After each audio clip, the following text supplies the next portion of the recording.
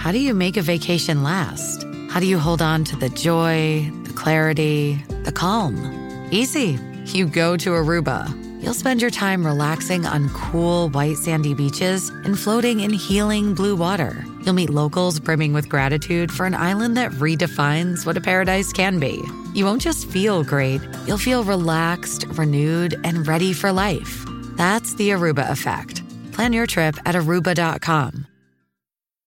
Find a fresh take on a fall getaway to Wilmington, North Carolina and beaches. Enjoy hiking trails in a state park, fresh seafood with a side of live music, and fall festivals galore. Then live it up along the Riverwalk in Wilmington's historic downtown. With 3 island beaches, Carolina, Curie, and Wrightsville, and a vibrant downtown, you get the best of the Carolina coast all in one place. Plan your fall getaway at WilmingtonandBeachesVacation.com. In 2 days, only on Disney+. My name is Taylor. Welcome to the Eras Tour. Experience Taylor Swift's record-breaking Eras Tour. Does anyone here know the lyrics? Prove it! Taylor Swift, the Eras Tour, Taylor's version. With 4 additional acoustic songs. Streaming March 14th, only on Disney+. This episode is brought to you by Progressive, America's #1 motorcycle insurer. Everything is more exhilarating when you're on your motorcycle, just like your bike is more protected when you choose Progressive Motorcycle Insurance. They offer coverage for your bike, starting as low as $75 per year. And they keep things affordable, with discounts like paid in full, multi-policy, and responsible driver. So raise your kickstands and get to quoting at Progressive.com to see if you could save. Progressive Casualty Insurance Company and Affiliates. $75 premium is for state minimum coverage. Not available in D.C. Discounts not available in all states or situations. Stop punishing yourself with bland, chalky protein shakes and fuel your fitness with the best protein in the game at GNC. We've got the hottest brands and flavors that legit taste like cookies, your favorite cereal, indulgent desserts, and more. It's on at GNC.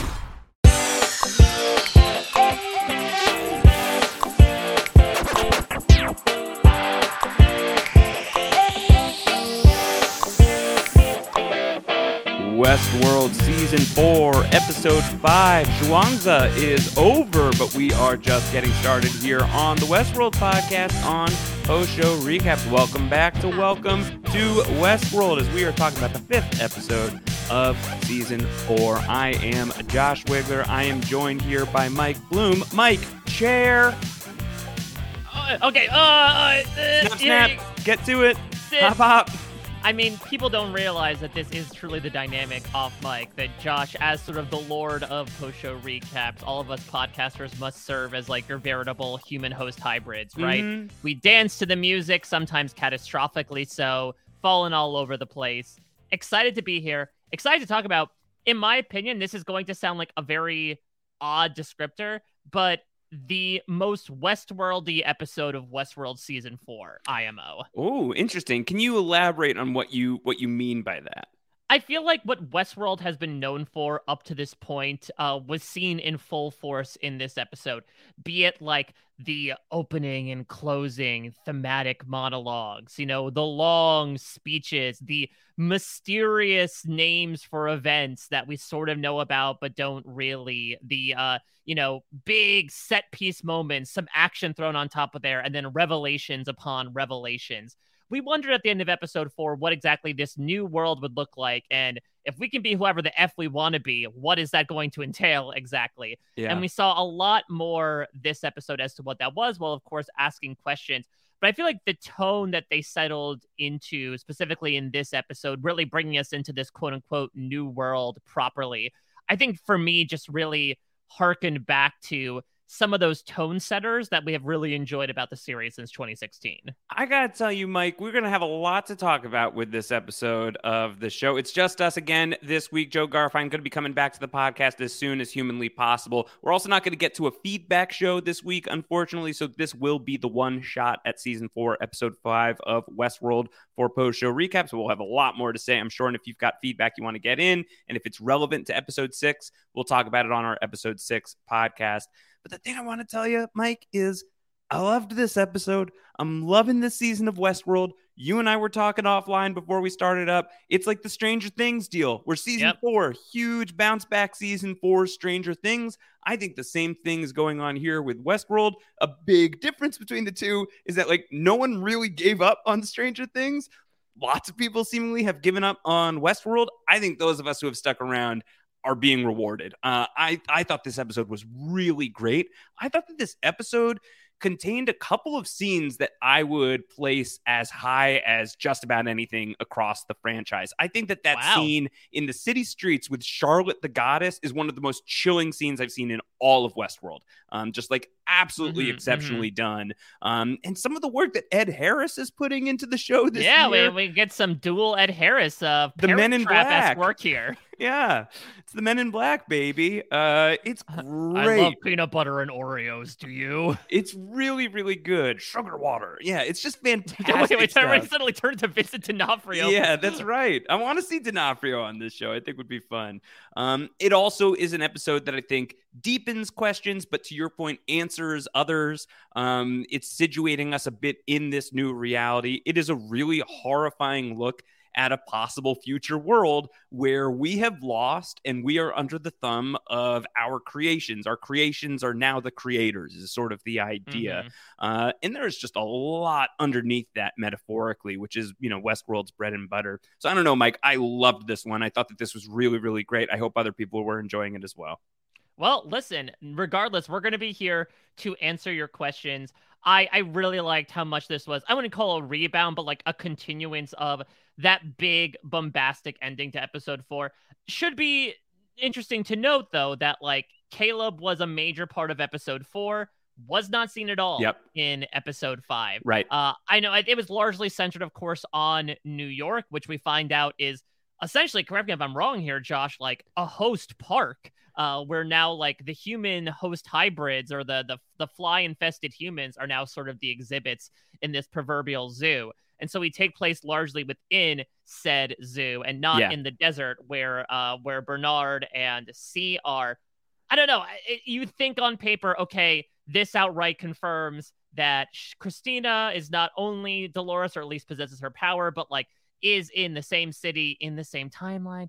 But I'm also like, how has she not run into like literally any other character besides Charlotte Hale? It still is a little murky to me. I'm still kind of holding out, not hope, but like still a little bit of like a speck like on skepticism, my brain, right? Yeah, of a little bit of like a simulation going on here, especially when it comes to this idea of like checking in on her. No, I totally agree. This is like sort of the the moment in the end of season 2 of Westworld where the Man in Black plops down and he's like digging into his forearm looking for wires and stuff. Am I me? Am I made up of code? Am I like one of them? I feel like there is a degree to which in watching this episode, I felt that vibe that I think you're describing, of watching the Christina scenes and seeing that so much, the entirety of this episode is set in the New York setting. And I think a very straight viewing of this episode is that all of this is happening in the exact same space at the exact same time. But I can't help but needle into the forearm a little bit and look at these Christina scenes, notice that she has nothing to do with the Man in Black. She has nothing to do with Stubbs. Sure, she has scenes with Charlotte Hale or a scene with Charlotte Hale, but that could be any Charlotte Hale. That could be any version of that character.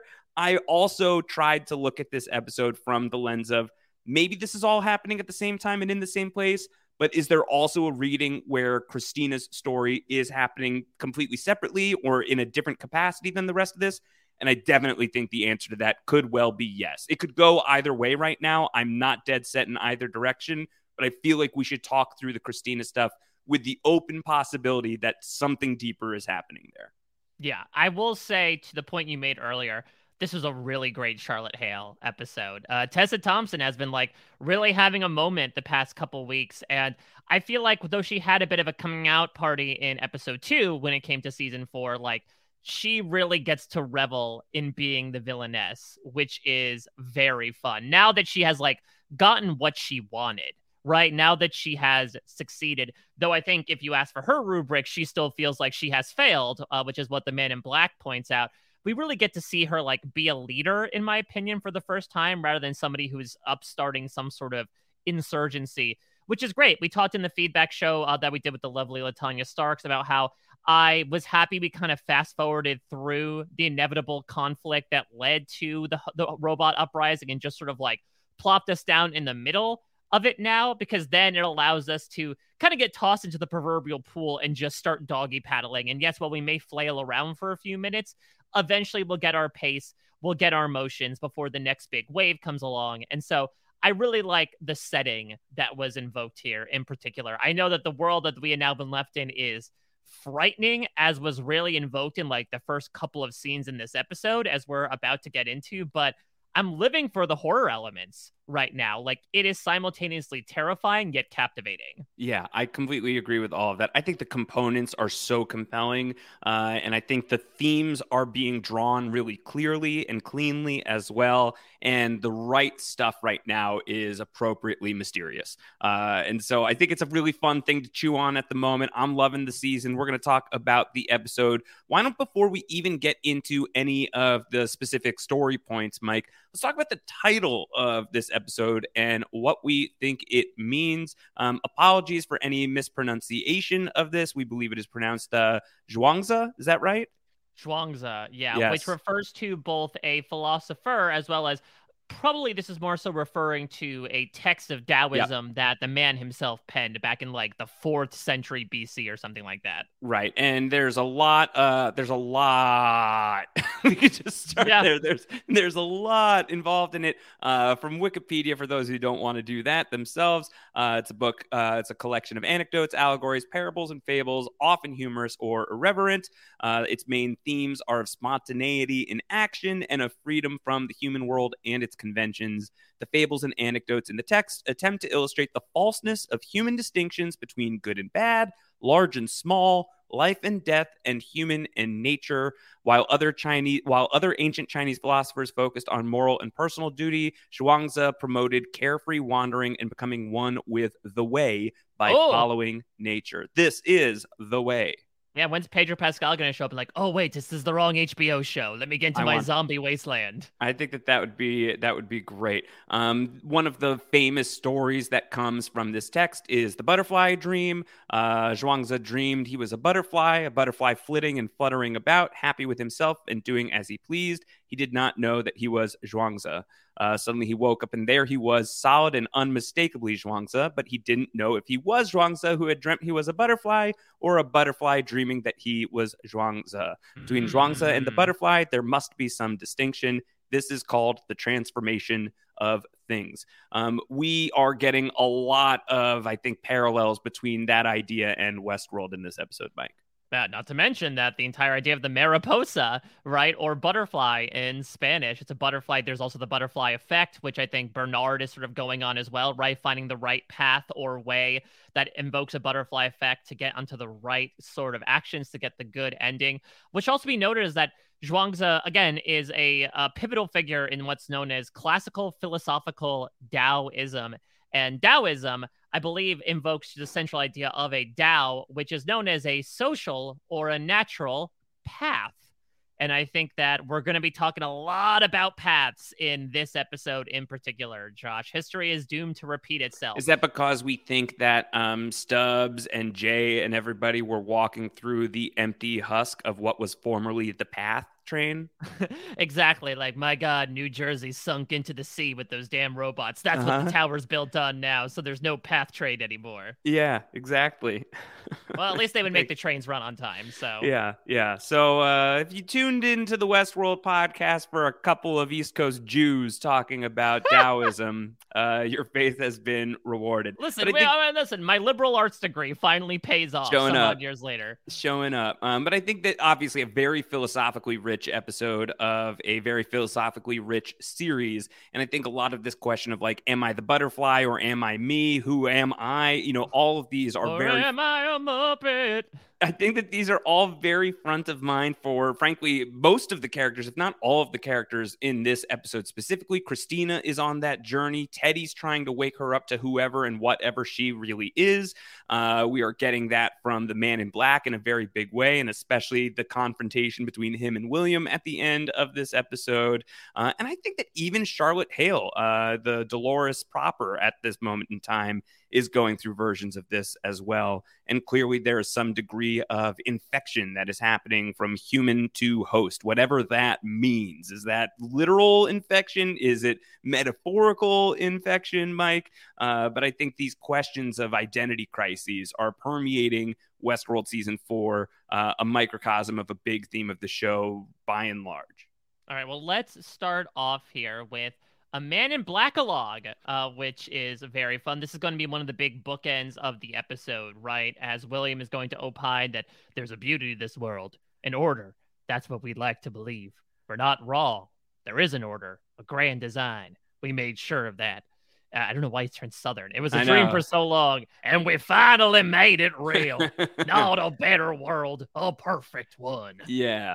You went from like Sawyer to Bull Flume to something that I don't quite understand by the end of it. To be fair, I don't understand all three of those characters. Very thick accents. I think so, yeah.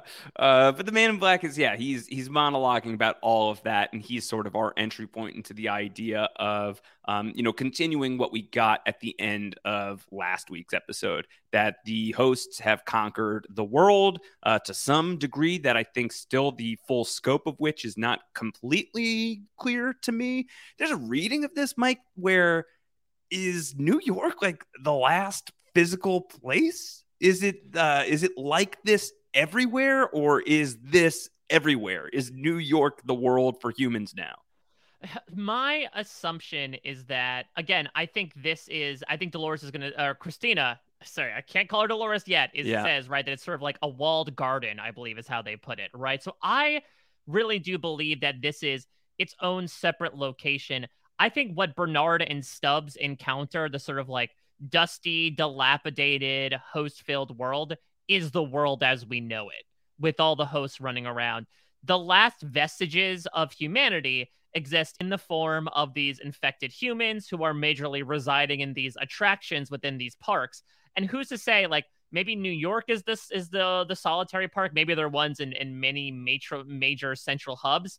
But otherwise, or Stubbs, otherwise, like, I think it's pretty much just like hosts all the way down, that humans have either been killed off or culled like outliers. And that's why they're sort of like found in the remote reaches of the desert, is because they've kind of been pushed to the fringes of the world. Yeah. Or I don't know. I have a lot of questions about all of this, but the fact that Christina seems to be writing this story of everything and everyone, but it all seems to be stemming from what's happening here in Manhattan, does make it. And I mean, I guess we're assuming also that it's Manhattan. Who knows where we are? It certainly looks like New York, but could this be like simulated, rebuilt? I don't know. The whole thing is a whole heaping lot, Mike. But we're gonna get this scene at the start of the episode where the Man in Black has apparently 5 minutes previous to the start of the scene has rolled up to this table, sat across two human beings who are treating the Man in Black as if they have known him their entire life, that they are very, very good friends. And the Man in Black says, no, that's not true. I just met you 5 minutes ago. You're right about one thing about the world. There are two types of people, and you are not in the group that you think you are. And I loved this scene. I thought that this was really, really good. The way that he's just like sort of pulling the wings off of the flies here. Oh. Very, very disturbing, Mike.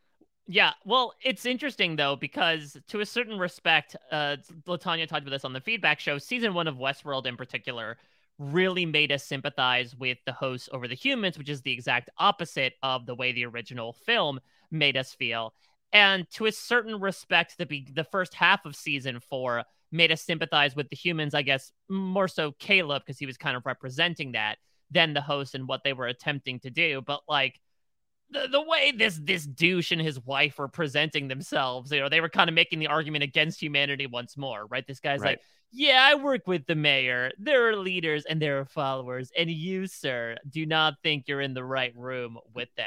Right. And so I do like kind of the schadenfreude of the Man in Black handing it to him by being like, oh, well, you do not think you're as powerful as you are. You think you're a leader, but you're actually a follower.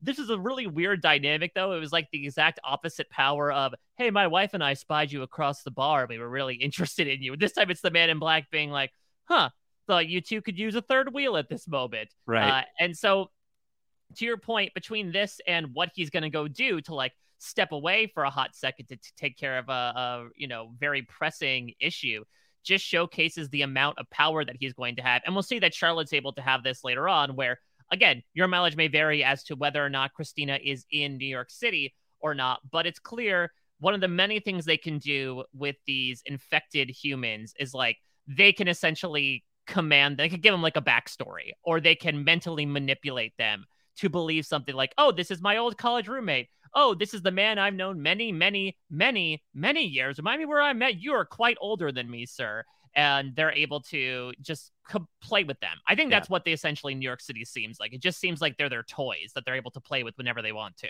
Yeah, I mean, I think that that's very much what Charlotte's going to talk about in a little while here, about the goddesses coming down from the mountain and playing, like posing as swans to play with their playthings. Stop looking at me, swan. Shampoo is better. No, toast. There are two worlds, shampoo and conditioner. Yeah, and you are not in the bottle that you think you are. What if that's the big twist at the end? It pans out to Adam Sandler sitting in the bath being like, and then Charlotte said, oh no, Dolores, you don't want to do that. And it turns out it was all a Billy Madison production. Happy Madison world is a terrifying prospect for sure.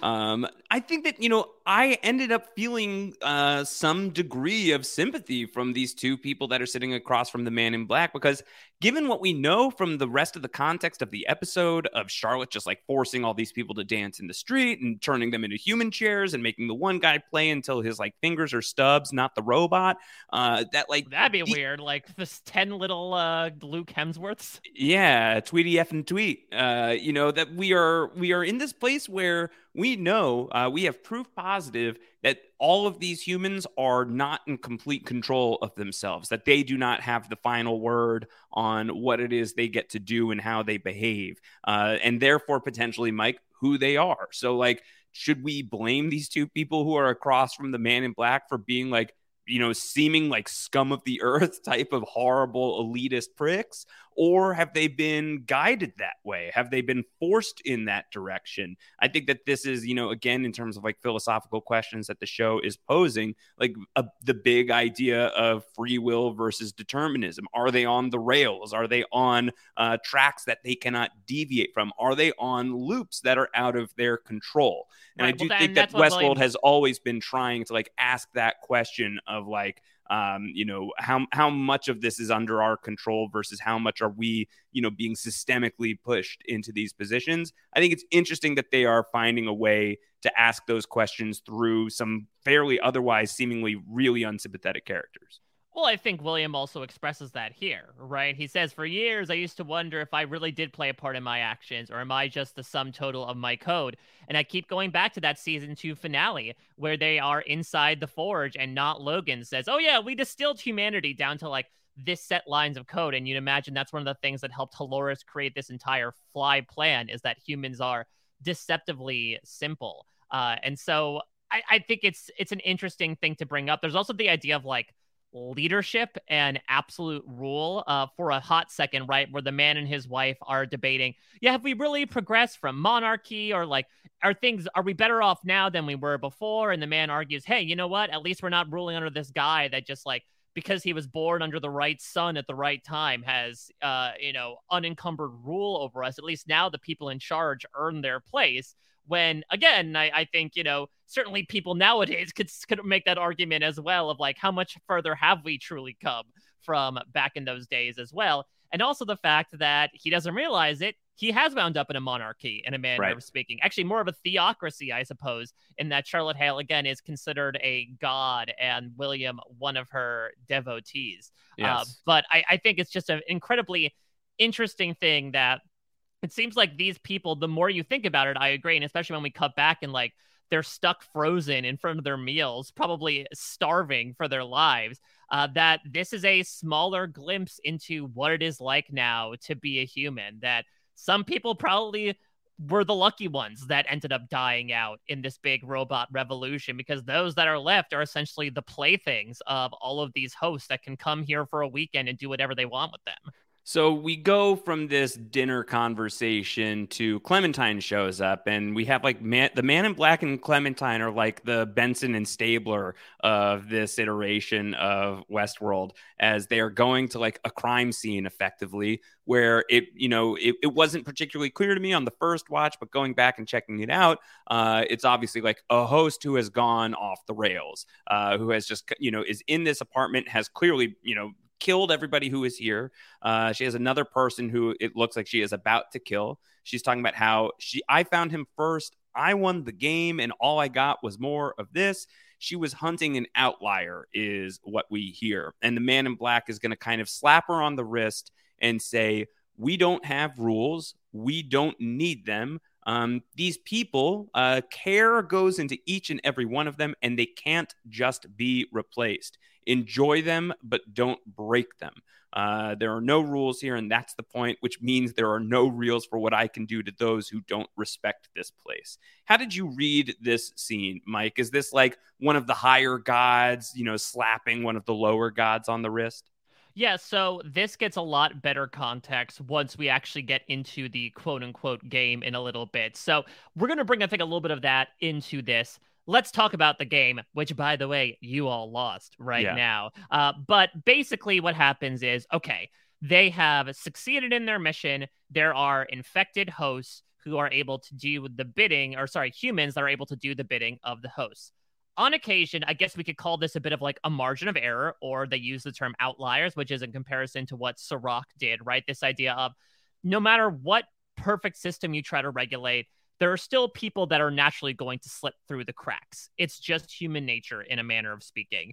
And so there are going to be people that sort of break their conditioning for whatever reason. There still isn't an explanation. I have a feeling there will be one at some point. They're able to see the tower. They see the mirage, right? They see the man behind the curtain. And then when that happens, the idea of the game gets brought up, which is, hey, host, here's a fun thing. This guy has a bounty on him now. This is the way, Zhuangzi. Go get this bounty. Go hunt down this person.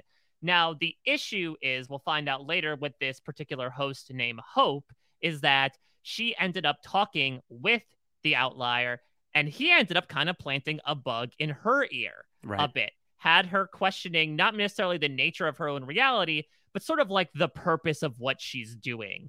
More so, I think it might be a bit too broad to be like, oh, he made her sympathize with him, but it's definitely something to make her sort of like question her own coding and her own purpose to the point where now she just goes AWOL and starts killing them. What I do find interesting is, again, we could talk a lot about the role reversal and about the idea of New York City as a park. Charlotte Hale and William by proxy are very adamant that they are not going to do the exact same thing. And it's very indicative here, where in Westworld, you could kill, eat whoever the hell you want, because they just wheel them on back, and then bippity boppity boo, they come back out again the next day, brand spanking new. Here, the Man in Black is very cautious to warn, as you mentioned, like, these are irreplaceable. We don't get cold storage. These are flesh and blood people. We can't exactly recreate them like they do our own kind.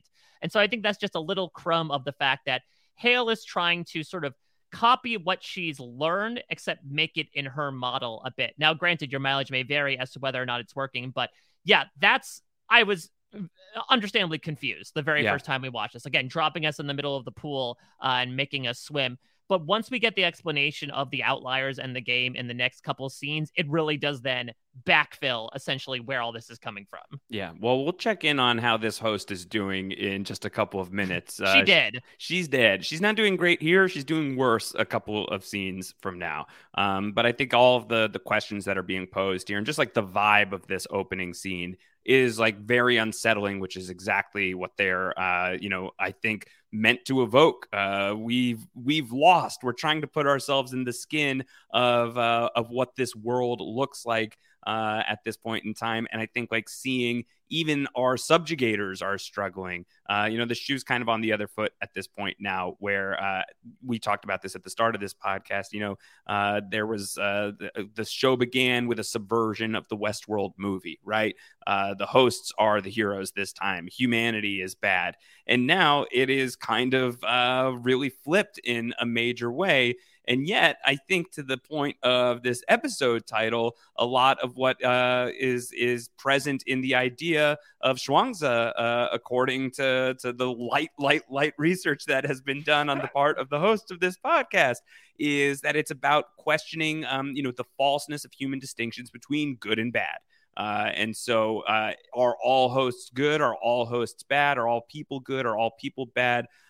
Is a host a person? Is a person a host? All of these questions of what is the butterfly problem in full effect. So I think that this opening sequence of the episode really plays really well with those ideas that Jonah Nolan, Lisa Joy, and the rest of the team are clearly very invested in. I really like the Westworld cold opens, Mike. Not every episode does this, and it wasn't even a thing they started doing until season 2, I believe.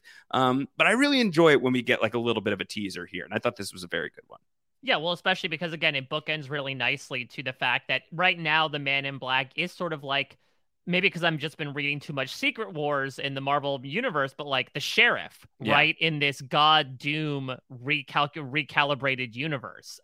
He's the one that is carrying out sort of Hale's orders here. Hale, as he points out many times, barely comes to the quote-unquote park in New York City. And so he's one that's really enforcing her things. And the fact that despite him really cementing this set of rules or lack thereof right now, he is going to become a bit corrupted, a bit questioning things by the end of it. It's a really nice bookend. And so I'm glad that we sort of like were able to separate this out to start, because I also feel like we haven't really concentrated on him. Again, he opened up the entire season, but like he has been seen as such a lapdog to Charlotte that, much like Dolores herself was to Dolores in season 3, now it carries forward again, and William is in this role in season 4. This episode is brought to you by Progressive, America's #1 motorcycle insurer. Everything is more exhilarating when you're on your motorcycle, just like your bike is more protected when you choose Progressive Motorcycle Insurance. They offer coverage for your bike starting as low as $75 per year, and they keep things affordable with discounts like paid in full, multi-policy, and responsible driver. So raise your kickstands and get to quoting at Progressive.com to see if you could save. Progressive Casualty Insurance Company and Affiliates. $75 premium is for state minimum coverage. Not available in D.C. Discounts not available in all states or situations. This episode is brought to you by Paramount Plus. Get in, loser! Mean Girls is now streaming on Paramount Plus. Join Katie Heron as she meets the plastics in Tina Fey's new twist on the modern classic. Get ready for more of the rumors, backstabbing, and jokes you loved from the original movie with some fetch surprises. Rated PG-13. Wear pink and head to ParamountPlus.com to try it free. This episode is brought to you by PwC. When unprecedented times are all the time, it's time to start walking the talk. Leaders like you turn to PwC to see and stay ahead. Upskill your workforce, use intelligent automation, and transform big ideas into breakthrough reinvention. Explore the human-led tech-powered solutions that help you reinvent. It's all part of the new equation. Learn more at pwc.com. So let's wake up with Christina, Mike. She apparently was up all night, and Maya's like, ooh. Christina's not like that. Get your head out of the gutters. Trash. We had a really good time, Maya. Stop being so filthy. Maya's like, all right, okay, fine. So a lot of these, the fly dreams seem to be put aside right now, Mike. Not a lot of movement on the Maya front this time around. Do you have any further thoughts on Maya? I think this is her only scene in the episode. She's in on it. She is 100% in on it. They ended the scene with, I'm really glad that your date went well. Like, come on. She could not be laying it on thicker if she was organic peanut butter. She is very clearly in on it. That stuff is really thick. Yeah, exactly. Yeah, she's really in on it in every way, shape, form. What should be noted here, Josh, I know that we were very cautious to say, okay, we don't know James Marsden's character's name. We're just going to call him James Marsden. Straight up Teddy. Yep, Occam's razor. His name is Teddy. I guess considering that we see what his role really is in this episode, which is to like really wake Christina up in who she truly is, I guess it makes sense to say, yeah, I'm just going to call myself Teddy and see if that rings a bell. Yeah, I mean, and also the way that he talks to her and like, I used to know someone who was basically like you. I feel like the way he's talking about it, another card could flip, but I'm taking this. This is Teddy Flood has returned from the Sublime, or we are potentially even in the Sublime. We don't know. But I think that I don't know if you have a different take on it. For me, it feels like this is just Teddy straight up. Yeah. So then that does beg the question, though, right? Of I guess this has to be Bernard then, because Hetty was put in the Sublime, and considering that Bernard is the only one who has access to it, if this is indeed a simulation or some sort of program run by somebody to get Christina to quote unquote wake up, I have to imagine this is Bernard's doing then, right? To like bring out, this is your life, Dolores Abernathy, try to wake up to who you were, right, cure of that amnesia. I'd imagine this is his kind of move. I hope so. I think that actually, like, a lot of the pieces that are in play, especially because Aaron Paul's character was killed off and rebooted in some sort of mechanical way, that we are basically free of any sort of mortal obligations. That's not necessarily true for William, though he is in like some form of cryostasis where if they wake him up, he's still just the guy, right? Like, I mean, this is 23 years later and he's talking to the man in black as if he hasn't aged a day.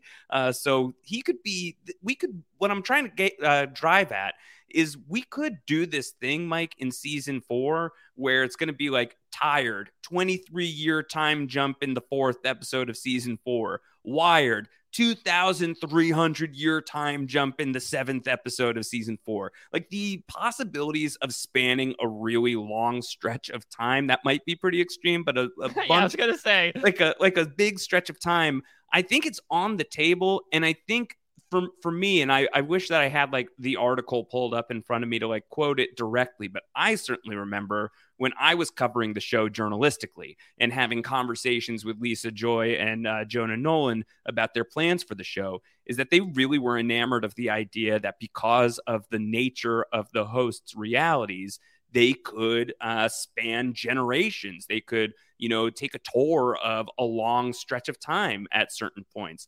And right now, where we are at 4 seasons deep into the show is somewhere in the vicinity of, 30 years or so have passed since like the real time, like the present time, quote unquote, of season 1. That's not a crazy amount of time considering some of the things that they were sort of looking at and forecasting. I think it's possible that we could go really, really far into the future and still have just about every single character still on board. That's bad news for C and Frankie and Jay, but I think just about everybody else can come along for the ride. And with that in mind, I think it is possible that what we're looking at with Christina and Teddy is happening further along the timeline than everything we're getting with the Man in Black and Stubbs and Charlotte in this episode. Whether it's, 2 years, 100 years in the future, I think we are at a further point down the line is sort of my feeling based on how all of this is playing. If Bernard is involved, then if Bernard is involved in like sending Teddy to Christina, then I do think that we have to be further along in the timeline still. And we're dealing with 2 timelines right now. Yeah, I'd have to imagine that at some point we're going to get, Bernard going assumingly underground back into the desiccated ruins of the Temperance Park to sort of like maybe get some tech back so that he could revive some of the people, sort of like what Maeve was attempting to do, right, in season 3 before Serac cut her off. So I agree, if this Christina stuff is indeed not happening in our world, then it has to have happened at least a little bit of time later. Then the big reveal is, oh yeah, this is all taking place after Bernard is able to, go and create this simulated universe in New York and plant Christina in to wake up a version of Dolores. So obviously, Josh, one of the big twists of this episode is that Christina has been writing, like, Peter's ravings were correct, right? That she has been essentially writing the narratives for all these people. I think where it first started to come together for me is when she goes into work and she asks to access like the character narratives that she's working on. And we see inmate, mechanic, maid, student, gardener, accountant, and wealthy man. And then the next scene we're going to get, which we'll get into, or one of the future scenes when they're at the sort of like pseudo Mesa of New York, is when Hale says, oh yeah, this guy is a former accountant turned homeless man. That word really pinged on my radar of, okay, maybe this indeed was another one of Christina's characters. So it could be possible that like maybe it seems like she's creating a lot of people, maybe not all though. We'll certainly get into that, but seems like she's largely responsible for a lot of the outsiders. Well, yeah, I mean, when we see later on when Christina is going to go into she says like, show me the game, and it just shows her again the city, and she's like, show me my characters, and it shows her a few, but it seems like the computer's taking a minute to boot up because then it just like shows her every single person in the city. That I definitely think that the instructions of this episode are pointing us towards, Christina's writing all of these people. She's writing everybody. Yeah, which, again, if this were the real world, makes you once again question Charlotte Hale's motives here and logic as to why essentially she would be recruiting arguably the biggest thorn in her paw to essentially fill this city. But hey, if you want some free labor, like, sure, make her at least Sizemore. Yeah. So we see the scene. Christina goes to work. She's sorting through the NPCs, as you say. She wants to write a new story, and she starts talking about the rancher's daughter. This is going to have a very satisfying answer later in the episode, and it's almost happening here. And when it didn't, I was like, oh, man. So I was so glad that later on in the episode, she says Dolores Abernathy. Yeah, so when Emmett comes in, the stupid boss, right, she ends up pitching him on this narrative and goes into the entire thing that we know about Dolores. She had a nice, simple life with everything she can imagine. She's full of expectations, but one day she gets a feeling that she can't shake, that there's something wrong with the world. And like you said, she's nearly there, which we see a little bit in the final sequence of season 1, right? The revelation about the bicameral mind, about, reaching the center of the maze.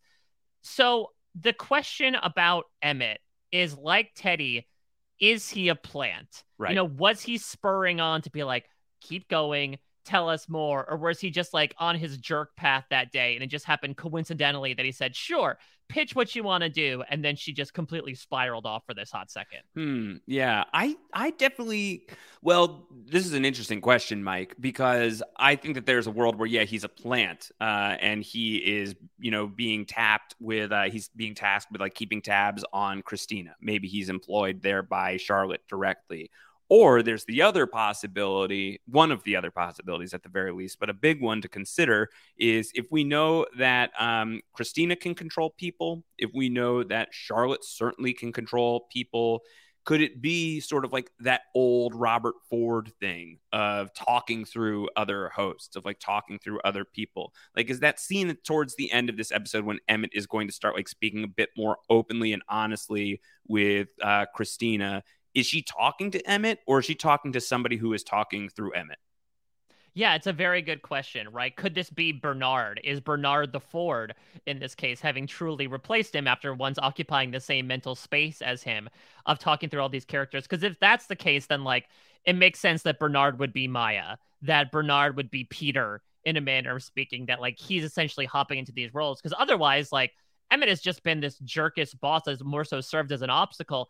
And he still kind of will in the next scene when she comes back to work. But I just find it interesting that, again, if the entire goal is for her to not catch on as to what her true purpose is, to have him be like, oh, no, please tell us your story. You're nearly at the best part. Right. It's a little bit of a tough thing to do if that's the goal. But it might be investigative, because if Christina is under the microscope that I think Teddy certainly fears that she might be, and I think that we should fear that she might be, considering her weekly lunches with Charlotte Hale, which is a lot to unpack, and we'll do that very soon, then I think that it could be that she's acting in ways that are breaking the loops. And so sort of like the security team, as it were, is checking in to see, are we going to need to do some sort of system wipe? Are we going to need to do some sort of system reboot? But why go through the trouble? Why have her in this position at all, to your point of being somebody who could be a real disruptor to Charlotte's plans?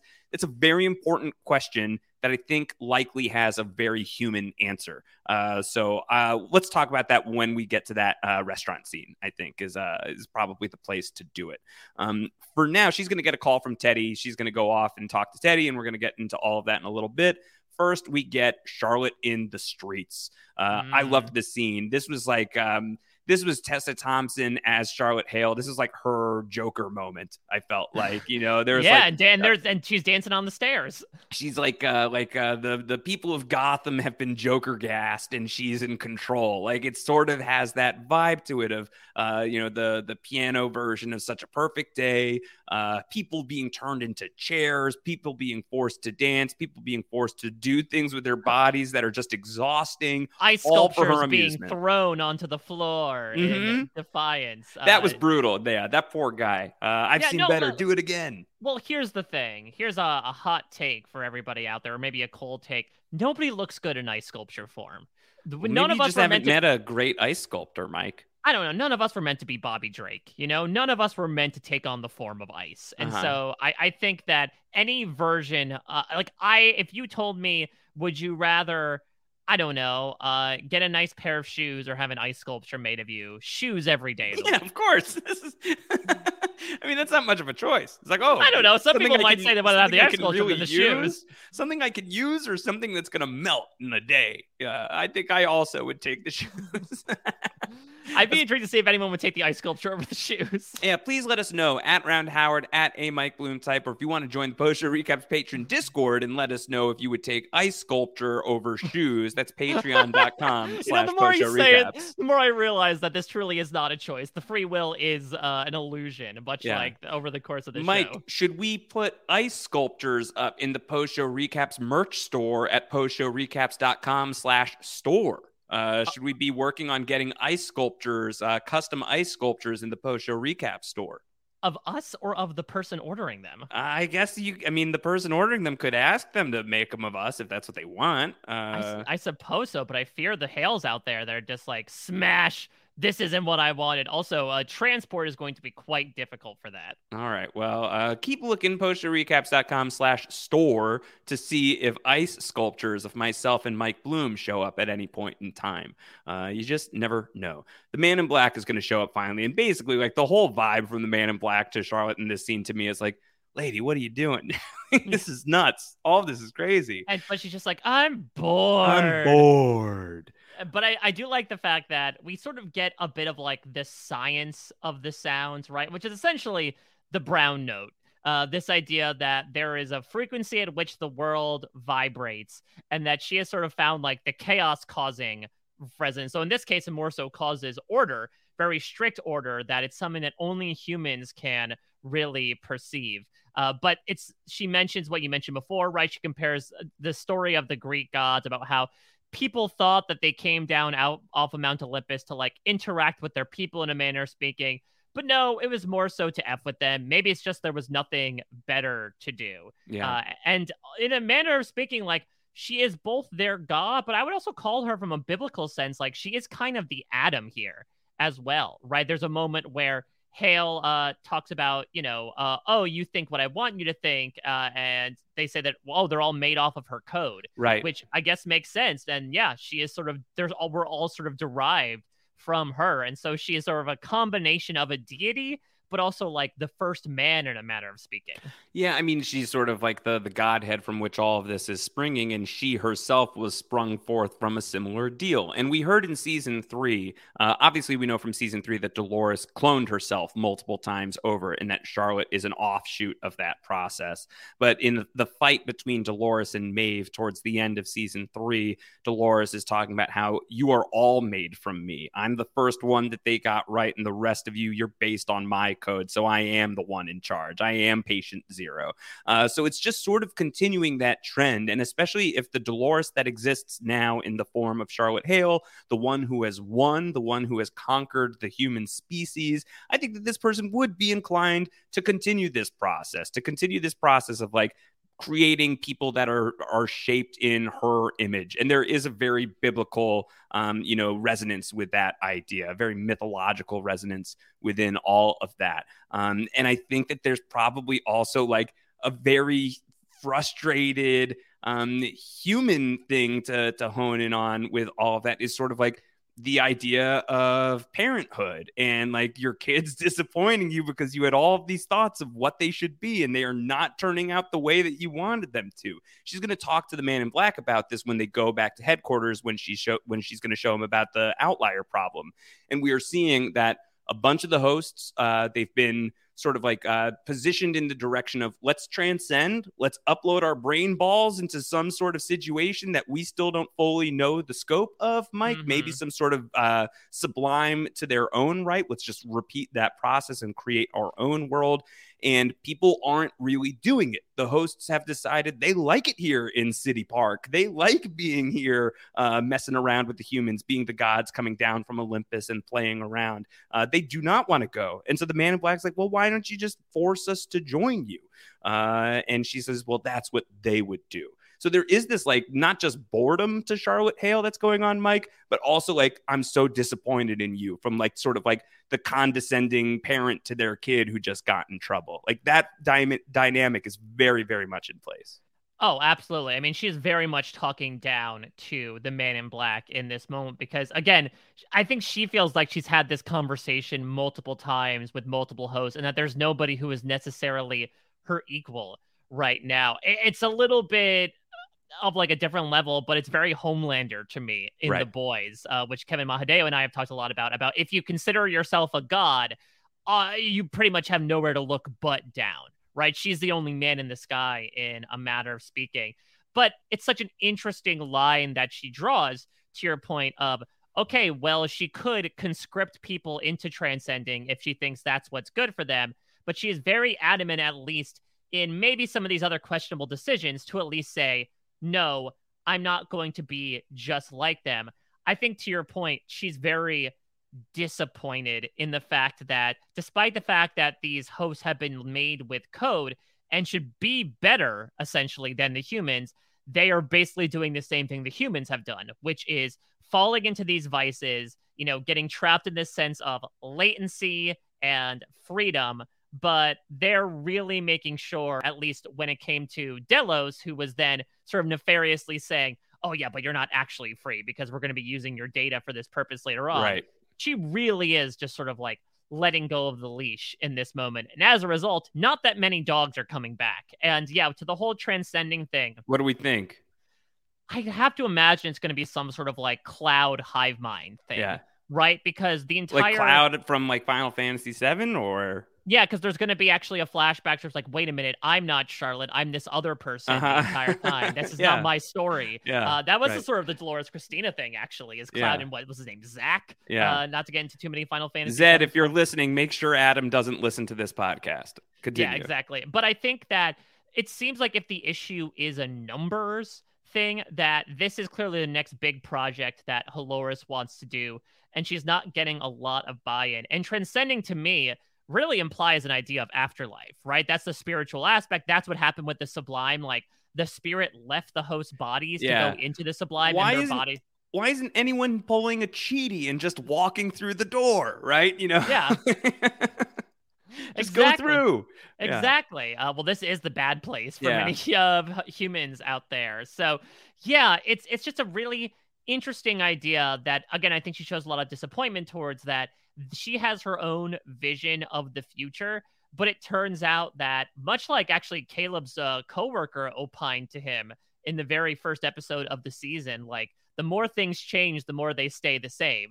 She thought she was going to make a new world order by having these hosts take over, but it turns out that the only thing has changed is really like the composition of bodies, that the hosts are sometimes acting just like the humans. Right. And that they're enjoying their time here and enjoying sort of the cruelty of this place, or at least like the hedonism of this place, much in the way that the humans enjoyed going to Westworld and going to the park and doing all of the terrible things that they did there. I think it is a strong argument from Joy and Nolan that robots, they're just like us. You give something sentience and inevitably some destructive qualities are going to come out as well. So that's pretty pessimistic and disappointing, but what are you going to do? There is no higher species, Mike. We're all just out to get each other. Well, that's the thing, though. At least now I can look at my toaster and be like, you're not better than me. Yeah, I'm better than you, in fact. And then you just like unplug the toaster and you're like, now try and toast my bread. Exactly. That's the thing is that, listen, there's a good chance that my toaster would also engage in like highly immoral sexual activities. You We don't just hasn't been know. given the opportunity yet. Yeah. You have to leave the house, and then the toaster gets to talk to the other appliances. The Oh. blanket and the air conditioner. I was The air going to say conditioner is that a real piece of work. I didn't watch that version of the Brave Little Toaster with immoral sexual activities. Yeah. Tutti frutti. All right. So the Man in Black and Charlotte are going to be talking about how these outliers are out of control, Mike, and they are infecting the hosts. And we see this replay of this host who we'd seen in the teaser, who we see when they go to headquarters is dead. She had killed herself. And it is as a result of some form of infection from the humans, that there are interactions, and this is not supposed to happen. The hosts find the outliers. The outliers are people who can see the tower, who all of Charlotte's careful planning could not take into account.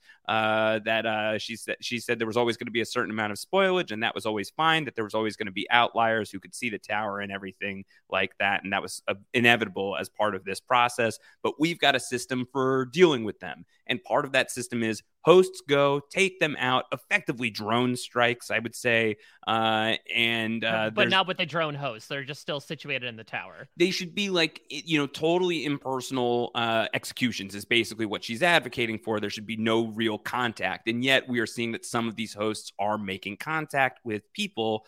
And it reminded me very much of Lost, Mike. Yeah, don't let them talk to you. Yeah, don't talk to the Man in Black or he'll infect you. Yeah, and so we see this scene of her going to this guy who's like almost relieved. He says, "I'm almost relieved that you're here, to know that this wasn't in my head. So tell me, at least, is this one thing real?" And he holds up the flower. He just wants at least one real thing. And she does say, "It is real." And then she kills him. And that seems to live rent-free in her brain ball all the way up until the very end, when her body is seen with a flower with it.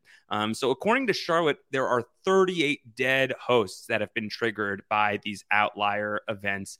And she's got no idea why this is happening. And she's also very mad that the Man in Black has no idea why this is happening, because he's supposed to be like his predecessor. He's supposed to be bigger, better, faster, stronger version of William. And instead, he's this schmohawk. Yeah, he's calling them a daft punk, all these kids that are running around. But let's talk about this thing that happened to Hope, because so we saw at the end of the cold open that like William left the room and like Clementine took Hope's face in her hands, and that was it. And the next time we saw her, she was dead by the side of the pool. So is it assumed to mean that like, what, did Clementine have a talk with her? Did she kill her and then framed it as a suicide? Like, how did that exactly lead to where we end up seeing her? I think that the suggestion is that something is taking root in these interactions between people and hosts. And the Man in Black, the robot in black, when he's talking to William, I think just for the sake of distinction, Man in Black is the host, William is the human. That the Man in Black, when he's talking to William, is saying like, "You infected us. There's something going on. Like, what is it that they're giving?" And I think we can spend a lot of time asking questions of like, what is that infection? To some degree, I feel like, Mike, maybe that infection is shame and guilt, like human characteristics, like introspection. What I am doing is wrong and what I am doing is bad, and I can't escape the guilt and the shame and the horrible feelings of like subjugating these people. I think maybe some of that is taking root. So I wonder if those are like the things that have like sort of like short-circuited folks like the host, who we see has taken her own life in this episode. Do you think they missed an opportunity, speaking of Lost, to have Daniel Day Kim in the role of the man with the white flower? Always. Yeah. I mean, if you got a chance to bring in DDK and you don't take it, then yeah, you've screwed up pretty badly. Yeah, because then when he has a white flower, like, oh, nope, he bought it, hook, line, and sinker. She's getting on that plane. She's not going to go leave to run away at this point. She's in for good. Yes, absolutely. There's no hope. Quite literally, hope is dead. So the Man in Black is going to be assigned with going out there and snatching up another one of these outliers. And his orders are, don't let them chat you up. Shoot them on sight. He's like, yeah, that's what I'm going to do. I'm going to shoot on sight.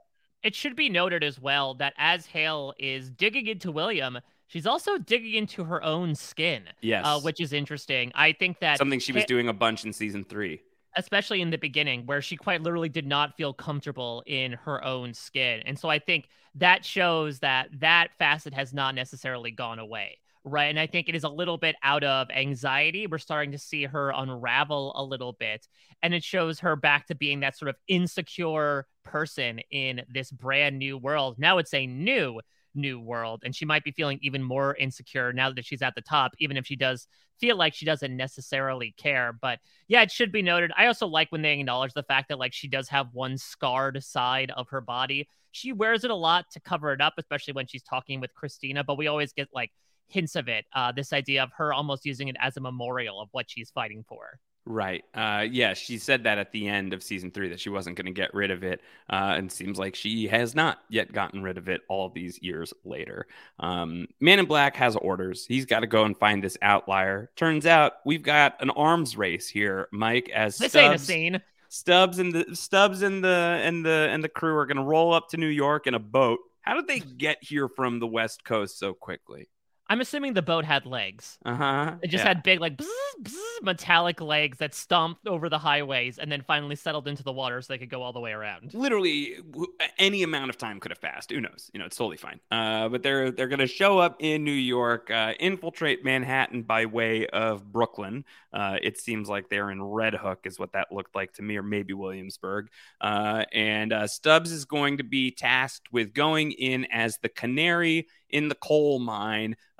Tweety effing tweet. My favorite Luke Hemsworth line delivery of all of Westworld, and it's not close. Yeah, now I'm debating if I want to make that my Twitter headline. Effing tweet. Yeah, I think that's pretty good. But we have this like collision course going on between Stubbs's crew and the Man in Black, all going after the same person. I guess I wish that this ended up being more Stubbs centric than it ends up being. Like, I'm cool with Jay as a character. I think Jay is pretty rad and definitely gets to have a great heroic moment here in rescuing the outlier.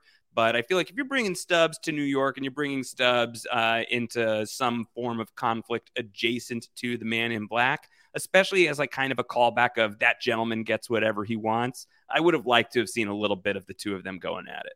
Yeah, I think Daniel Wu's a good actor, and like the character is fine. I think one of the larger problems that Westworld has is they like to kind of bring in these militarized mercenary characters every season, and we don't really care about them. It's a different face on a different body doing the same thing, but at least Jay is like fairly effective at his job. But yeah, basically what's going to happen is it's a race. It's essentially like a rat race where they're going to be encroaching on the bounty, essentially, with Jay's group intending to like grab and go and Man in Black's mission to kill it. First, the bad news. SAP Business AI won't help you generate cubist versions of your family's holiday photos. But it will help you understand which supplier is best to help you roll out your plant-based packaging in Southeast Asia, or identify the training your junior project manager needs to rise up the ranks, and automate repetitive tasks while you focus on big innovations, so you can be ready for the next opportunity. Revolutionary technology, real-world results. That's SAP Business AI. Hey, it's Kaylee Cuoco for Priceline. Ready to go to your happy place for a happy price? Well, why didn't you say so? Just download the Priceline app right now and save up to 60% on hotels. So whether it's Cousin Kevin's Kazoo Concert in Kansas City, go Kevin, or Becky's Bachelorette Bash in Bermuda, you never have to miss a trip ever again. So download the Priceline app today. Your savings are waiting. Go to your happy place for a happy price. Go to your happy price, Priceline. So Christina is going to meet Teddy, having received the phone call from him. And at first it's like, oh, hey, Teddy, I guess we're going to continue that awesome conversation. He's like, yeah, listen, so I think that you should be thinking about the fact that you're a secret robot. You don't know about that. Yeah, like, he really went from what? like plan A to F, right? Yeah. Like, all right, bail. We gotta pump the gas quickly. We realize it's episode 5 out of 8. Oh, we really slow rolled this thing. We're getting pretty close. We've got less time than we realized, so we really need to just speed this. Yeah, and then up. there was that whole episode 3 where she wasn't in it at all. That really cost us time. Yeah, so we don't have a lot of time, so we're just gonna have to get to the whole like, obviously you're not a human being, and we'll just get into that now. So we are to find out here, Mike, that Christina is she's going to recognize Teddy now as the person who had defended her, back in the first episode, that he was sort of like the mysterious stranger in the dark. And he is going to tell her that I'm an old friend of yours, and I knew someone like you, just like you. And he is going to tell her that she is very conditioned to this place. Her mind is very conditioned to this place that is a lie. It's a story. It's a well-told one, but it is a lie all the same. And he is going to demonstrate this to her by taking her to the park, where he is going to have her look at a couple of strangers across the way who seem incredibly lonely. Now I want you to envision a world for them where they are not lonely. They start chatting each other up. And then she says, they could just be chatting each other up. It's like, well, then try it again and to make them lonely again. And then she does, and they get into a huge fight. And Christina's like, whoa, shit, I guess I am a robot. Mike, would that be enough proof for you that you were a robot? No, because listen, candid camera and impractical jokers exist in our world, right? Like, who's to say that those three jamokes are not in a room being like, all right, you two now pretend to break up, and that Teddy was the guy that was on it the entire time. Yeah, I don't think that I would then make immediately the leap that I'm some sort of, god of this place. Right, because then you find yourself like leaping off a building to see which she might actually end up doing. She's like, hey, if it's such a simulation, then if I leap off, then we'll see what exactly happens. What I do find interesting, and we'll get into this a bit more in the scene with Emmett, is that this was not Dolores's power set back in the first 3 seasons. I mean, I guess it was more so in season 3 when she was able to command technology. But this was more of a Maeve thing, IMO, complete with the narrative thing, right? Where Maeve would oftentimes be like, and then this person did this.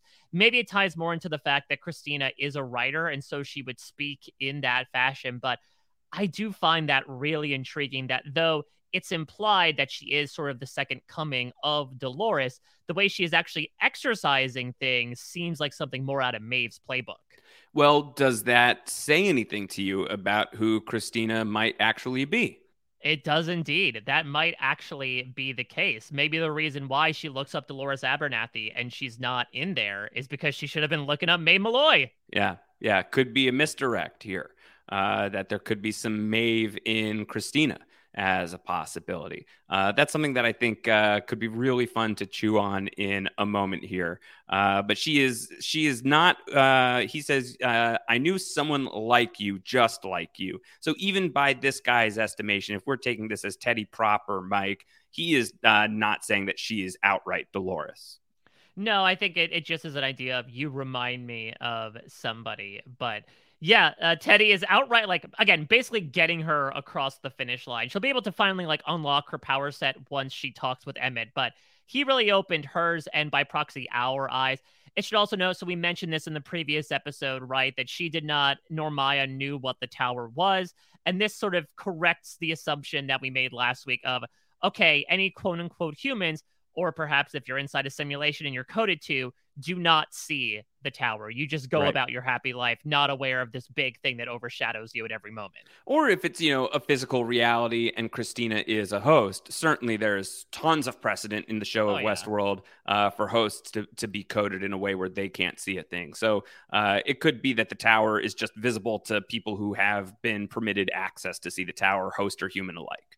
Yeah, exactly. So let's get to some kicky, punchy, but also mostly talky stuff. Yeah, there's some punchy, kicky. Stubbs and Jay and everybody, they're going through the streets, and then all the people are sent after them. Very like 28 Days Later style, like fast zombie running. And the Man in Black is simultaneously searching for the outlier as Jay is going up the stairwell to reach the same outlier. And the Man in Black, who said he was going to shoot on sight, she doesn't even say anything, Mike. He just lays eyes on her and gets to the rooftop. She hasn't said a single freaking word, and he just saddles up next to her. Could it be, and I actually looked this up because I was a little face blind, or at least I didn't remember it. Could it be this is a woman with dark hair? Could this be like a trigger memory for him of an Emily or a Juliet? And that is why William takes like a bit of pity or a bit of pause to let her in. Yeah, every single time the Man in Black has seen a white lady with dark hair, he's just been like, whoa. They're incredibly rare, Josh. Maybe that's why he like much like Bernard and Dolores. Charlotte pulls a Ford of like, I never let you be in the same room with a brunette woman because you just go gaga. He's like, these brunettes.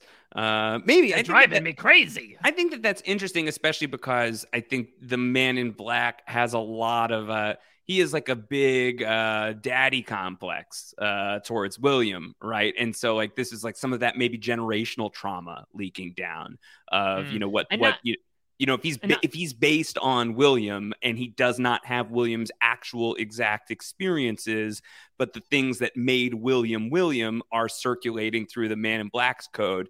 These could be things that are like, why is this so upsetting to me? I can't put a finger on it, but I know that it sucks. Yeah, I think what also maybe triggered it for me and possibly him as well is when this woman mentions her ex-husband used to see the tower when nobody else did. And again, ex-husband, I'm thinking Juliet and the Man in Black. And then there's this idea of the outlier approaching Man in Black and saying, you think you're going crazy, but you're not. You're not alone.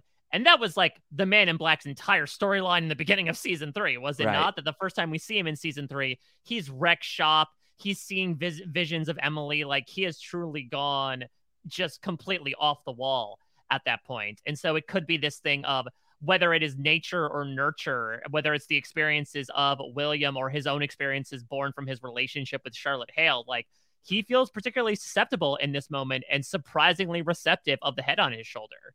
Yeah. So he's really taken by it, but then eventually he sort of like shakes back to his responsibilities. And he would have killed this person if not for Jay's intervention. Jay shows up, shoots him up. He won't be out for long, but he's out long enough for Jay, the outlier, Stubbs, and the rest to escape back to their Brooklyn boat. Yeah. So do you imagine we are going to be getting any more of this as a follow-up? Like, do we think that this is not the last we're going to see of this mysterious brunette outlier? I think that she seems. I don't know why we would have gone through all the trouble in a season that is as short as this one, as Westworld is now with just 8 episodes a pop. I don't know why we would have spent so much time saving this particular outlier unless we were going to spend some time with the character. Yeah, I've just imagined. I guess maybe it would also help because we don't really know that much about the outliers. Like we saw Peter for a hot second.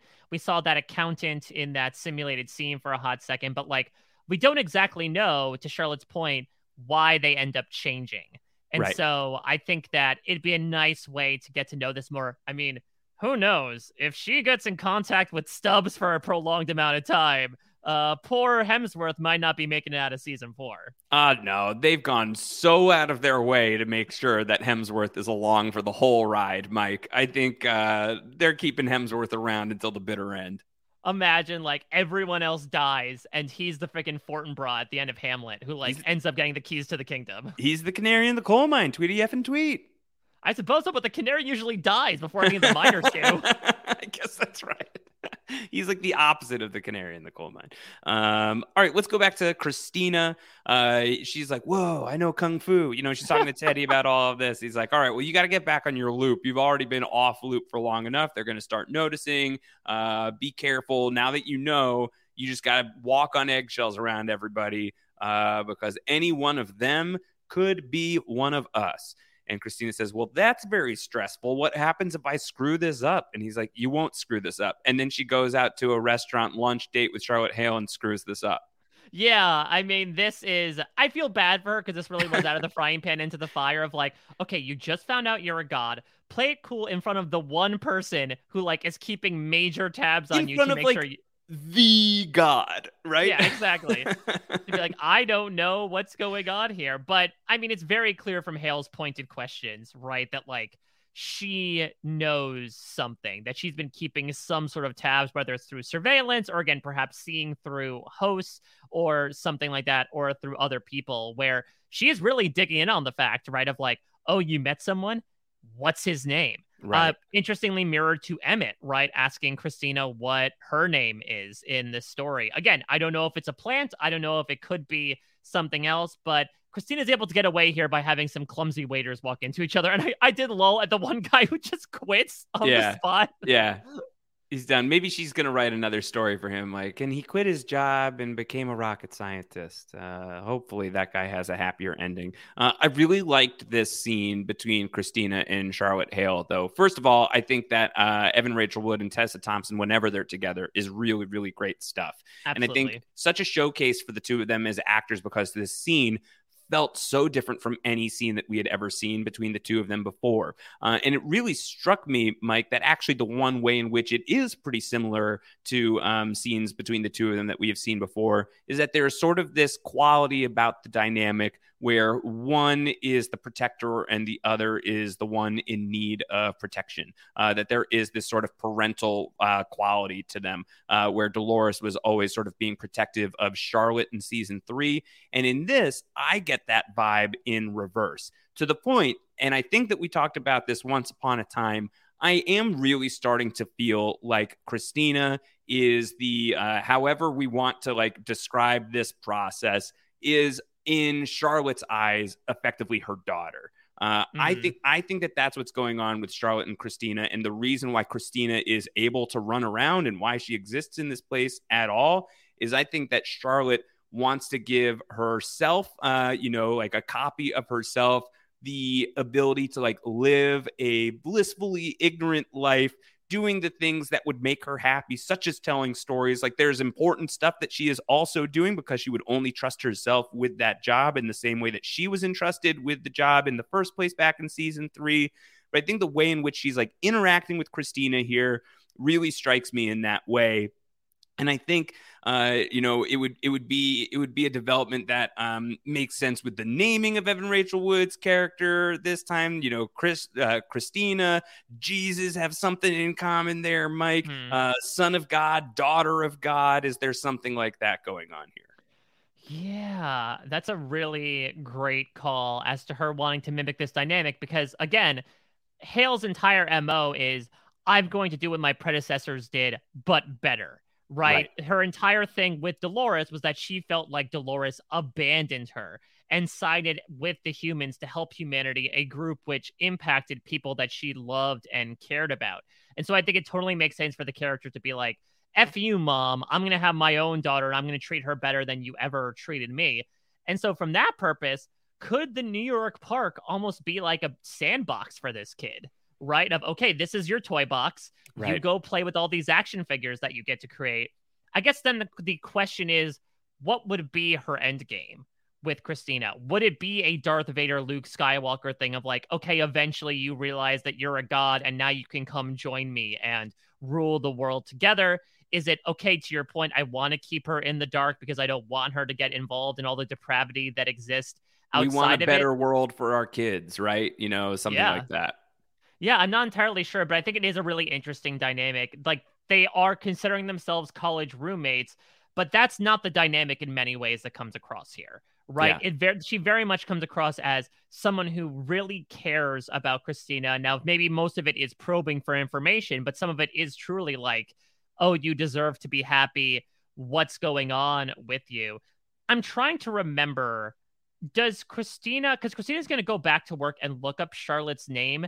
Did Charlotte actually say her name when they were together in the restaurant? I don't remember if she did or not. Because that name's going to be in her head, and I just wondered, how did she get that name? Right. I mean, Christina is, when she goes and talks with Emmett, she will bring up Charlotte Hale, right? So she is like straight up, like she has the name in her head. But I mean, in this next scene as well, she also seemingly from nowhere pulls out Dolores Abernathy. So it's just possible that like, she has breached the walled garden, right? Mm-hmm. Is what we hear, that she has basically, gone past the security measures that are in place that are meant to prevent her from seeing the truth of her circumstances. So if that's the case, if she is already like, kind of like, if she's, trying to escape from the center of the maze, she's got the hedge clippers out. Whether or not she knows that that's what she's doing to like tear the warpath out of this thing. So it's possible that she is now just like plucking some of the information out of thin air as she is discovering it. Yeah, perhaps. But I think it's a dynamic that I hope we check more in on. I know that the Man in Black says that Charlotte often doesn't come to the park, but I agree. Whenever Evan Rachel Wood and Tessa Thompson do scenes together, it is absolute dynamite. And I just adore the fact that it is such a shift in power dynamic from where these two actresses were in season 3. So she goes back to work. She looks for Charlotte Hale, character not found, Dolores Abernathy, she says, which was, I don't know if it was as satisfying for you as it was for me, but I thought this was like a deeply satisfying moment. Oh, yeah, because again, this was something that we had sort of been waiting for. Maybe not like a confirmation that she's Dolores. Again, as we mentioned, there's an outside chance it could be a resurrected Maeve in a manner of speaking, but like, come on. She's played by Evan Rachel Wood. Dolores is going to be involved in some way, shape, or form. This is not a Nikki, Tracy, Jessica situation from Heroes. So I believe they were long-lost twins might be the thing. We'll have to review the tape at some point, Mike, and see for ourselves. But to the point of Maeve, when you brought that up earlier, I thought that was really interesting that her power seems to be more in line with Maeve's. And I think, there's a degree to which lessons from Maeve could have just been learned and passed down to another generation of hosts. It could be as simple as just like changing the structure of your makeup and like boosting attributes and everything like that. The way in which that was done for Maeve, was it that Maeve herself was special, or that she had access to this stuff that any of these hosts could have potentially unlocked? But let's say that there is a world in which Christina is Charlotte's daughter. Could she also have like some of Maeve's code spliced into her? I mean, could it be a thing where it's Maeve's brain ball in a Dolores body clone that like Hale ended up producing, perhaps? Oh, man, I don't know. It's so complicated, this show. She could be an amalgamation of every single character on the show. Remember when Ed Harris said this season would be simpler? I don't know how he followed it, but I want his brain so that I can see things the way that he does. So Emmett's going to come along and he's like, you've been very bad. You're looking up questions that you shouldn't be looking up, because when she asks about Dolores Abernathy, you see not only is the character not found, but it is an illegal request, restricted access. Yeah, I mean, immediately flags on the boss's radar of like, uh-oh, someone's looking up something naughty in incognito mode. But what's interesting here is you talk about questions. He has a few, including one particular one. Have you ever questioned the nature of your reality? Right. I think that there's a read of this scene where he's an ally to some extent, of like somebody who is either awake or somebody who is like protectively looking out after Christina. But then you also have to square that up with the fact that he points finger guns at her brain. Yeah. Or just the fact that, like, again, look back to episode 2, right? When, like, she is going to the institution to find out more about the outliers. And, like, he is very specifically on her case. He's very adamant to her of, like, stay in your lane, stay in your path, write these specific narratives. I have to feel like, even though I had the read before of, like, him asking about the Dolores narrative was perhaps a planty thing, like, I have to think that he is sort of working towards the status quo of like, put your head down, don't consider anything outside of the ordinary, just keep writing your stories, because that's how this entire community is created. And so I think from that perspective, he is doing the job of the Delos people. One of the very first interactions we get in this series, right, is Dolores being in, what's the term that they use for it, for when they put them in like system mode, right? When they take... gosh. Yeah, I wish that I had this. Stasis, I don't know. I don't have it immediately. Yeah, something like that. But essentially, like, they're questioning her. And one of the main questions they ask is, have you ever questioned the nature of your reality? And so I'm imagining she's doing not a fidelity test, but a bit of like a, hey, I'm just checking in again, which to me, again, indicates maybe a larger hive mind or a larger person controlling multiple people in this world, whatever world it may be, is just really trying to see whether or not she has truly gotten to the center of the maze. Yeah. So there's a lot going on here, a lot happening here, as she is then going to take this guy over, basically like, stop, take 3 steps back, tell me the truth. And he's just compliant with all of it. Analysis mode is what it's called. Analysis. Yes. I knew it began with an A. Yes. So she's like going to be like, tell me everything. Where's the walled garden? He says, everywhere. And that really comes into play when she goes to the top level of HQ, Mike, and goes to look at the city and to look at the game and to look at her characters, only to find that like everybody pings on the radar. And she says it out loud. This world is just a story, and I am the storyteller. Yeah, and we also get mentioned here a bit of the Judas steer, right? As mentioned by Emma, which I believe is a season 2 reference. I believe it's when she's talking to Teddy about it, right? About like the the cow that ends up like leading everyone away. Sorry, I'm trying to remember what the Judas steer was. Yeah. Is it the bull? It could be the bull. It's more so I think this idea of like basically she was the Judas steer, right? That she was the one that was created who eventually led the herd to turn on the farmer, essentially. And so I think the fact that it is invoked here is very appropriate. And again, could be an intentional or unintentional unlocking mechanism for Christina to possibly tap into some of those Dolores narratives. Yeah. So it's interesting. There's a lot that's happening in this scene, in this sequence as we're pushing towards the end of the episode. It's not my favorite confrontation because that's here. It's when the men in black are face to face, Mike, where William and the man in black are face to face, and William is being brought back online for who knows how many times it's been. And he is just given the razzmatazz to the man in black. Ed Harris playing scenes against Ed Harris. Who knew that this would be such a delightful deal? Yeah, we thought that, okay, Ed Harris in the Tron suit, absolutely incredible. 2 Ed Harrises, one of them in the Tron suit is even better. I had the biggest freaking smile on my face of like, again, this is ridiculous in the best way possible. That here, Ed Harris is having to do a scene with himself. But I do find it incredibly intriguing that it seems like Man in Black has gone rogue a bit. I'm sure Charlotte does not necessarily know about this meeting, but he went a bit AWOL, assuming that Charlotte did not necessarily move her like HQ from the West Coast over to the East Coast. He went all the way back to where I guess William has been in like cryogenically frozen and unfrozen over the course of 20 plus years to talk with him. Man, when he gets out of that thing, because inevitably he's going to like be so sore. You know, he just has. He's really gonna have to pee. Do they let him move around ever? He's gonna be like Austin Powers. He's going to have a lot of DVT going on, I think. He's all DVT. Oh, my gosh. Yeah. Evacuation. Yeah, it's going to take a long time. We get this whole back and forth about who am I? Am I you? I've been made in your image. What am I? Do I have this virus? And Ed Harris just cracking up at himself. Looks like you reached the center of the maze, my friend. And basically what he's going to instill in this guy is, what do you think of your world? And the man in black says, it isn't mine, it's hers. And then William says to the man in black, well, maybe it's time you question the nature of your own reality. God war coming through.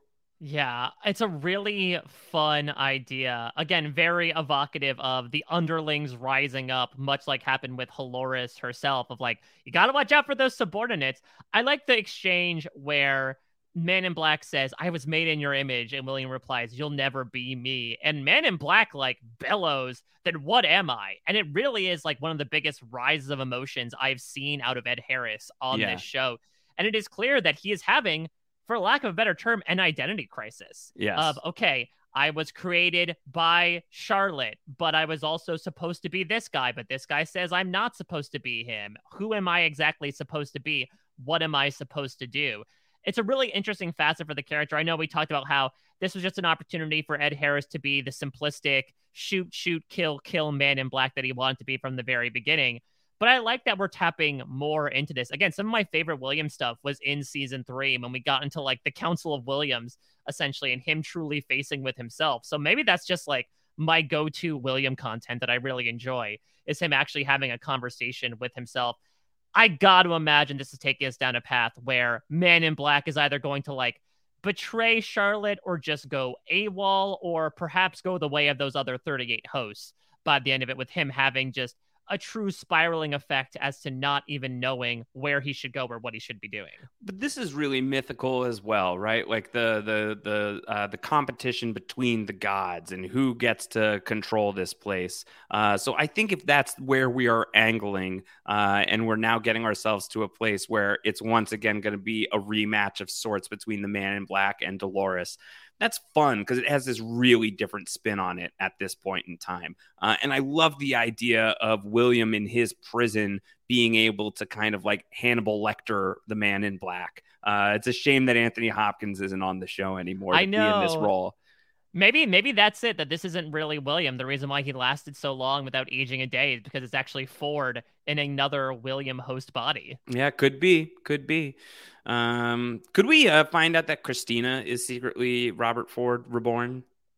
I mean, I love the way they used Anthony Hopkins in season 2, but it seems like they are sort of done with him. They're not going to DH him anymore, and they sort of already had his afterlife appearance. But that would be very fun if we have the newly invoked version of Robert Ford. I want to go back to the Judas Steer for a hot second because I realized I did misappropriate it.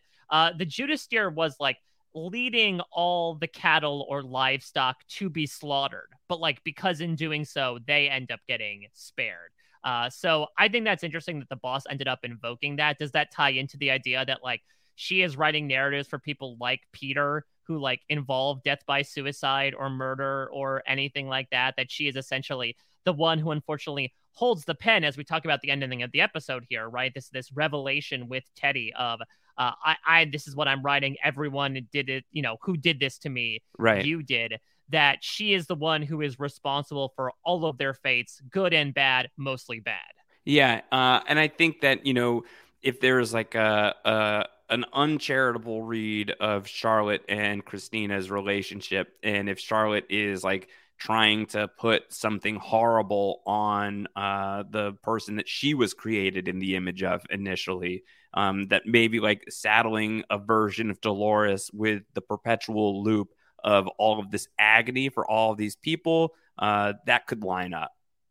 Yeah, it's an interesting place to leave it. I would say maybe actually in response to the scenes that came before it, like it did not feel as climactic. And I do feel like there is a little bit of like a technicality here, and that at least the way I read it was when Teddy said, who did this to me? You did. That it was right, like the final scene of the episode. Yeah, you're a version of Dolores, and another version of Dolores in the form of Charlotte Hale created you. Like that's the way that I personally read it, not that she created herself. It's not the hand drawing itself. Right. But that final scene, she sees the tower. She says it's been here the whole time. They have the whole world in there, a perfect reflection of all of us down to the tiniest detail. And she says, that's what I'm writing, isn't it? Everyone. And she says, who built this? Who did this to me? And Teddy says, you did.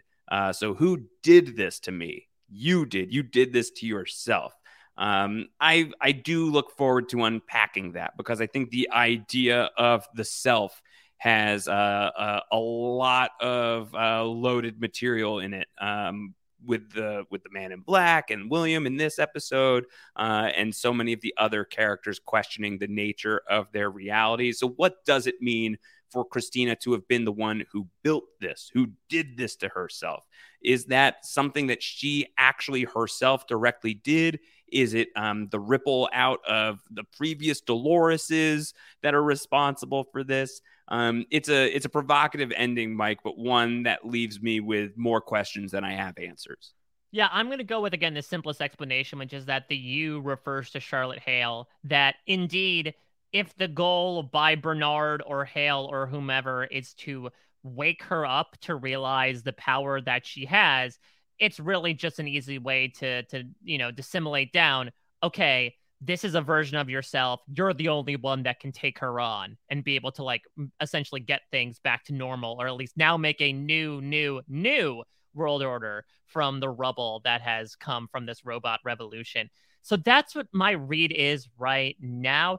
It could end up being a situation where like Christina did indeed make this world and like erased her memory or blocked it out and just like didn't realize it entirely, that she really is this author that like conscripted herself into a role and just has no memory of putting herself into this from an ignorance perspective. Yeah. I think those are probably the two most likely reads of it at the moment. All right, well, we've got 3 episodes to find out is the good news, Mike. We are looking down the end of this thing, getting real close here, as there's only 3 more episodes of Westworld to go beyond this point. And unfortunately, we do not have a feedback show coming your way this week. But if you've got anything stemming from this episode of Westworld that you want to send in, we'd love to read it, and if it intersects with whatever happens next in episode 6, we will get to it on that recap podcast as well. So the next episode of the show, Mike, it's called Fidelity. That's a word that is very meaningful within the greater Westworld canon. I mean, even without the title, I would have imagined that Caleb was going to be at least a pretty big part of the episode, considering that, again, we took an entire episode off of him. Which I'm fine with, by the way. I kind of like lingering in that discomfort of the Caleb reveal. It's like, okay, yeah, stretch this out for a little while. That was terrible, and I still think that it's worth living in the terror of it. Yeah, and I think what I've liked about season 3 and 4 as well is that they are fine, especially with kind of siloing characters in the form of we still don't know if Christina is in our world or not. With, okay, Bernard was a lot in not in the first 2 episodes, shows up in episode 3. Like, I am more fine with that in modern TV than, okay, everyone gets a little bit of something in every episode. Like, I am fine with passing the ball around rather than everybody putting a hand on the ball and trying to move it across the field. So, yeah. I think set them out if they've got, reason to be there, right? Like, don't just have them on the show just to have them on the show. Put them on the show when they are going to be advancing the story. And I think that this season has been good in that regard. Yeah, and so we ended with Caleb's big Planet of the Apes moment, right? Or like a combination Planet of the Apes Captain America moment where he runs out and realizes the true world that he's in. That's going to be a lot to unpack, and I'm sure we'll get into it next episode. And Fidelity confirms that, considering that one of the big twists of last episode was the fact that Hale revealed he was undergoing a fidelity test, right. And we'll see if he achieves it next episode. All right, we will find out. If you've got feedback you want to send in for the next recap, Westworld at postshowrecaps.com is the way to do that. You can also tweet at us at Round Howard, at a Mike Bloom type, at postshowrecaps, or you can come hang out with us in the Post Show Recaps patron Discord when you sign up at patreon.com/postshow-recaps. Mike Bloom, what else do you got? So we are doing Lost Down the Hatch. You made a fantastic return to form when it came to our countdown podcast. We are now within the top 20 episodes of Lost. 3 episodes of Westworld Season 4 remaining and 3 episodes of the Lost ranking countdown on Down the Hatch remaining.